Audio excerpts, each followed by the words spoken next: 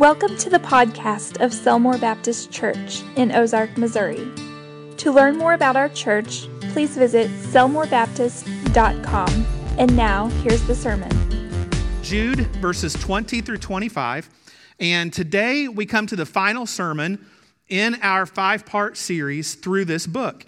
In this brief epistle, Jude challenges his readers to contend earnestly for the faith once for all delivered to the saints. That is to say that we, the church, are to contend for the purity of the gospel. We are to defend it, we are to protect it, and we are to ensure that no one, particularly in our own body of believers, promotes a false gospel, leading people astray from Jesus Christ. Along those lines, then, Jude has spent the better part of this letter helping us recognize and identify false teachers when we see them, particularly in verses 5 through 19, which we've looked at over the course of the last 2 weeks. Today, Jude ends this letter with some closing directions for his readers, and then he finishes out with a great doxology or expression of praise to God. And so that's what we'll be looking at today. Let's dive right into it. We'll begin by looking at verses 20 and 21. In these verses, Jude gives his readers some very important parting instructions. And he's just got done telling them all about these false teachers, but now he's going to switch gears. And in verses 20 and 21, here's what he says.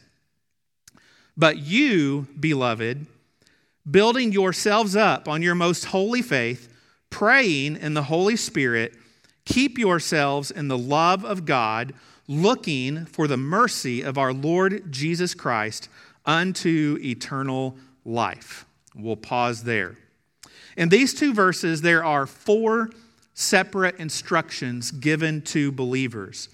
But it's interesting when you look at the original language, one of those four instructions is an imperative, meaning that it's a command, and the other 3 instructions are participles, meaning that they support and expound upon the imperative. So, of the 4 instructions given in these 2 verses, which one do you think is the imperative? Which one do you think is the main point? Well, it's the first instruction in verse 21. Keep yourself in the love of God. That's the command. Now, what does that phrase mean? Keep yourselves in the love of God. Well, one thing right off the bat that it does not mean is that it's up to us to keep our own salvation or somehow be a good enough person that God keeps loving us.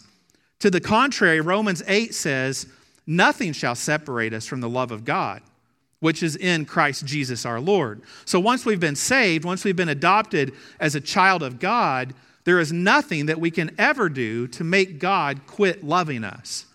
So what does that phrase mean in verse 21 when it tells us to keep ourselves in the love of God? It means that while God never quits loving us, that we have the ability to backslide away from Him. It's not that we're ever in danger of losing our relationship with God. The danger is that we fall out of fellowship with God and we do not feel His love and His presence in our life because we're not pursuing Him and we're not serving Him as we should. So the question is, how do we obey this imperative to keep ourselves in the love of God? And the answer is the other 3 instructions given in these verses. So for instance, how do we keep ourselves in the love of God? First, according to verse 20, it says we build ourselves up in the most holy faith. How do we build ourselves up in the faith?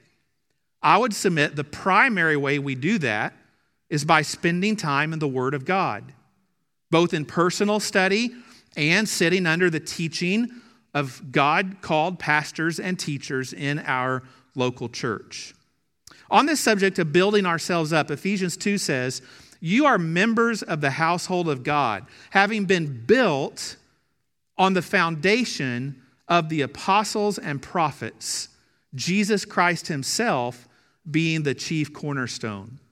So as we think about building ourselves up in the faith, Ephesians 2 says we start with the foundation of the apostles and the prophets. In other words, the New Testament and the Old Testament, or as we know it, the Bible.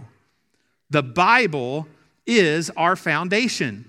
Jesus Christ is our cornerstone, and we then build our lives and our church upon those things. To state it succinctly, to build up our faith, we must be in the Bible. Short of a steady diet of God's word, we will never grow in Jesus. If we are to keep ourselves in the love of God, we must devote ourselves to the word of God. The second way we keep ourselves in the love of God, according to verse 20, is by praying in the Holy Spirit. Prayer is absolutely vital to a healthy relationship with God. Prayer is how we communicate with God. As a rule, God speaks to us through his word, and we speak to him through prayer. Now, communication is vital to any relationship. If I never talked to Rachel and vice versa, we wouldn't have a very good marriage. Likewise, if you and I don't spend time praying to our Father, communicating with him, how can we expect to have a healthy relationship with him? But also note, we're not just talking about any kind of prayer. Verse 20 says that we are to pray in the Holy Spirit. What does it mean to pray in the Holy Spirit? Well, it doesn't mean that we pray with an unknown tongue or with ecstatic utterances, as some of our charismatic brethren believe. That's not what Jude is speaking of here.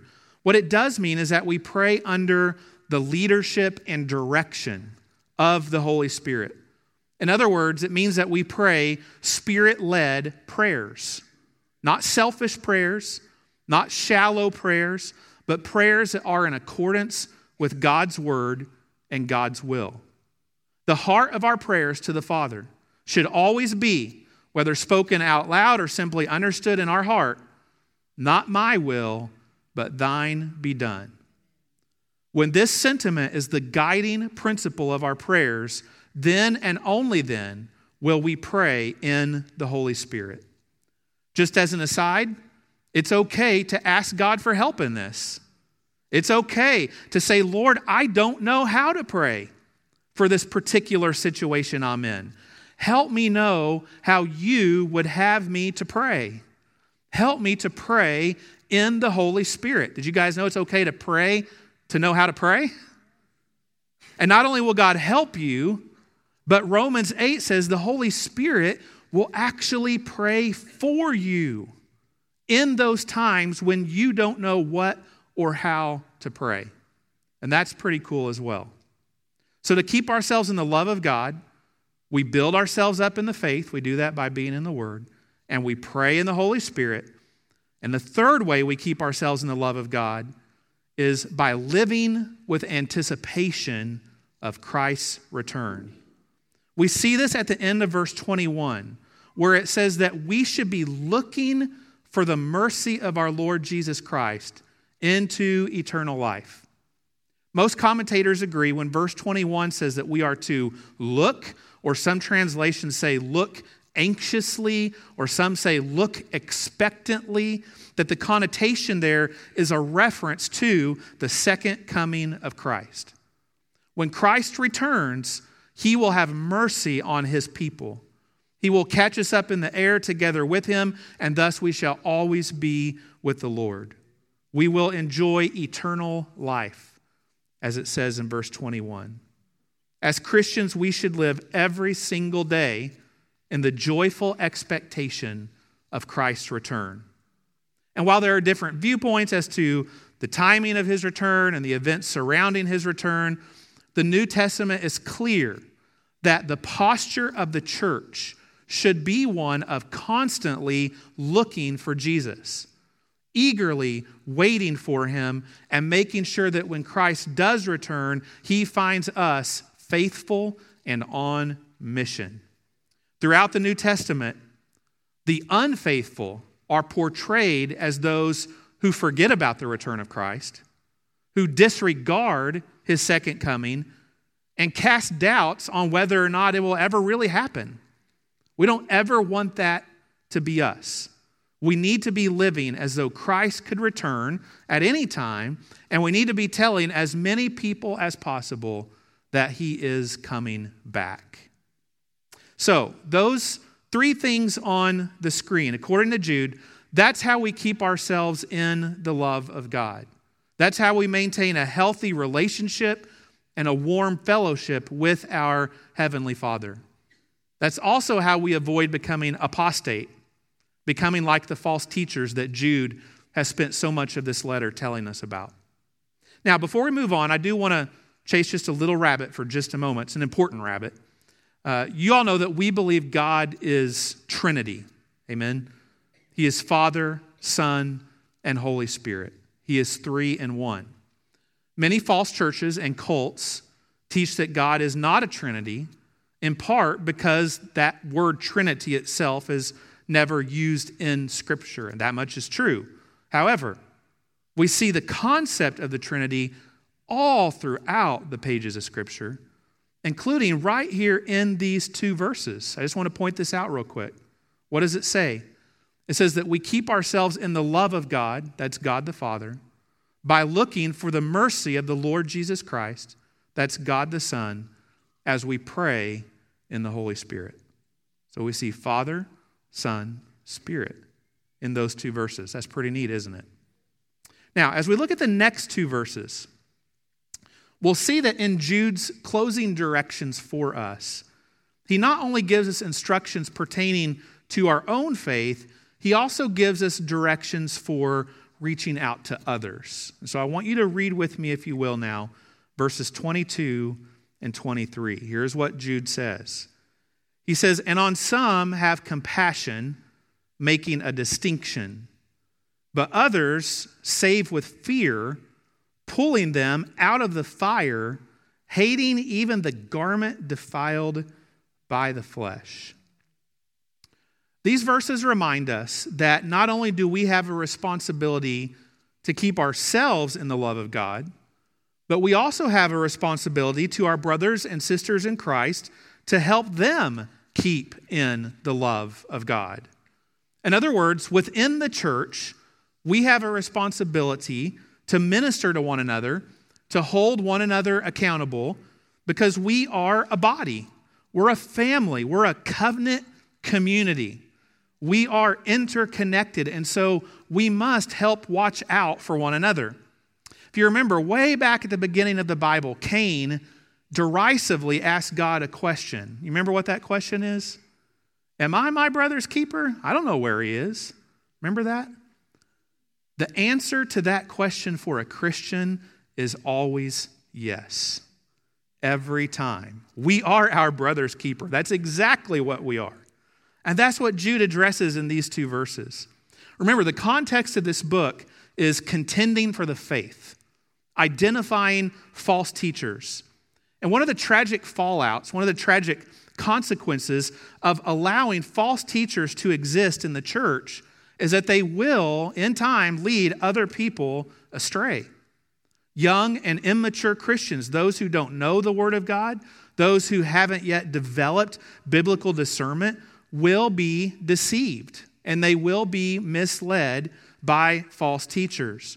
The question is, how do we as mature believers handle that situation when we see our fellow church members, people whom we love, being led astray by false teachers and by false teaching? Jude basically gives us 2 options in these verses. He says, okay, there's one of 2 ways you can handle this when this happens. First, he says, with some who are misled, we need to, in verse 22, he says, have compassion, making a distinction. The Greek word for distinction there can also mean doubt, leading many translators to phrase verse 22 a little bit differently. Many phrase it this way: have compassion and mercy on those who doubt. Jude's point seems to be that there will be some young and immature Christians who come to doubt certain tenets of the faith because of what they're being taught by false teachers. Jude's advice to us in this scenario is to be gentle with them, not to come down hard on them, not to ridicule them or to chastise them, but to be patient, lovingly leading them back to the truth. Listen, we live in an increasingly secular and unbiblical culture. Even if you're genuinely striving to live for Christ, you can't escape it. It's not a stream we can just step over. It's the ocean that we swim in now. False teaching is everywhere. It's all around us every day. And so when we have a young Christian, whether it be physically young or spiritually young or both, who is being constantly inundated with these unbiblical ideas that are out there in the culture, if they should say something or do something that goes against God's word, what will our reaction be? Will we chew them out? Will we write them off? Will we lecture them about how disappointed we are? Or will we have compassion on them, understanding that they're young in the faith, they're not yet mature spiritually, and they need to be taught and discipled and brought along slowly in love? That's what Jude is telling us here. That's one way. That's one way we can help fellow believers who are being led astray by false teaching. However, as we all know, not every situation is the same, is it? Because some people should know better.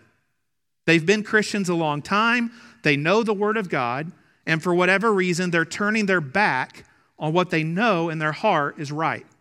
They're rejecting God's Word and they're succumbing to false doctrine. And for these, Jude says we need to take a different approach. For those who fall into this category really of blatant rebellion, Jude says in verse 23, we need to save them with fear, pulling them out of the fire. If you or I saw someone trapped in a house fire or vehicle fire, and they couldn't get out on their own, and we had the ability to reach in and jerk them out, I'd like to think, number one, that we'd do that. And secondly, when we did it, we wouldn't be overly concerned in the moment with how polite we were in doing so, right? We'd say, you need to get out of this fire now. And we would grab them wherever we could grab them, and we would jerk them out. And Jude is saying here, that's how you need to deal with some people in your church when they fall captive to false teaching, when they begin living in sin. They need to be motivated not so much by compassion as, oh, it's okay, come here, let me help you kind of get through this, but rather they need to be told, you are living in sin, and you should be fearful of the judgment of God. You're into something bad here, and you need to get out of it before it destroys your life. And not only do you need to get out of it, according to verse 23, you need to change your clothes and take a bath because you reek of that false doctrine and you reek of that sin. Verse 23 says, hey, even the garment defiled by the flesh. Get rid of anything in your life that has even the slightest association with that sin and be done with it. So you see, it's two really completely different approaches. One of Rachel's childhood pastors used to say, you guys have heard me say this before, sometimes you got to say scat cat, and sometimes you got to say here kitty kitty, right? And so you kind of have to know what's the right time to use which approach.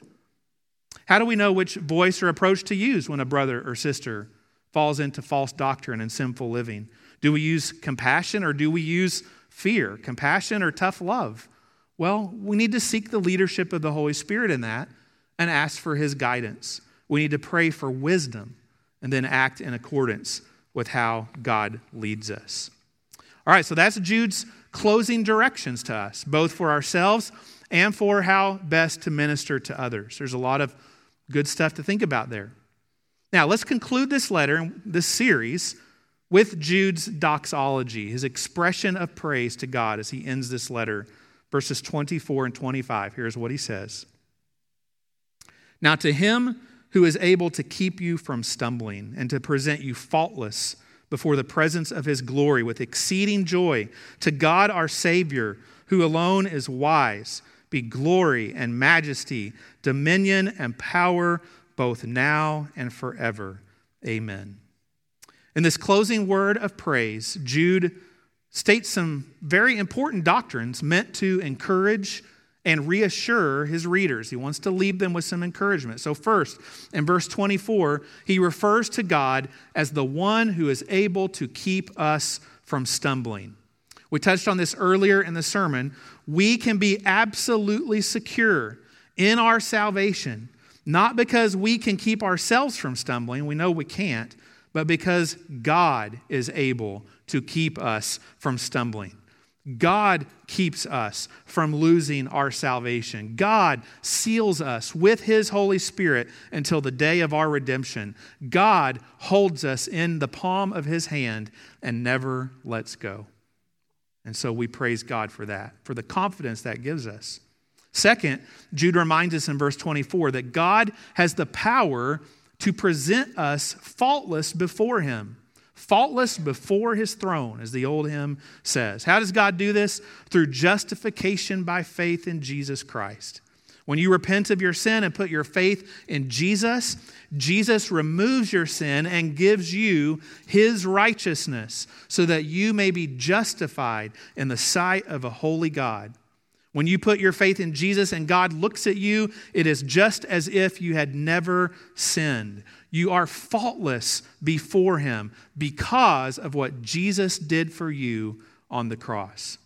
No one is capable of achieving faultlessness on our own.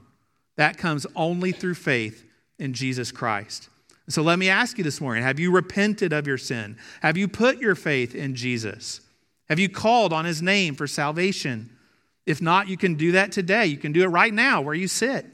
From your heart, you can say, Lord, I admit that I'm a sinner in need of a Savior. I believe that you sent Jesus to die for me and rose again.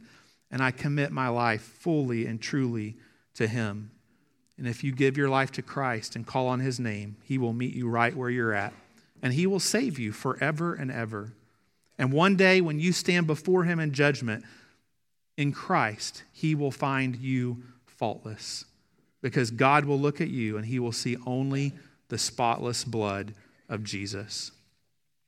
Third, I also like how Jude says in verse 24 that God will present you faultless before the presence of His glory with what? Exceeding joy. Can I just say that God wants His people to live with joy?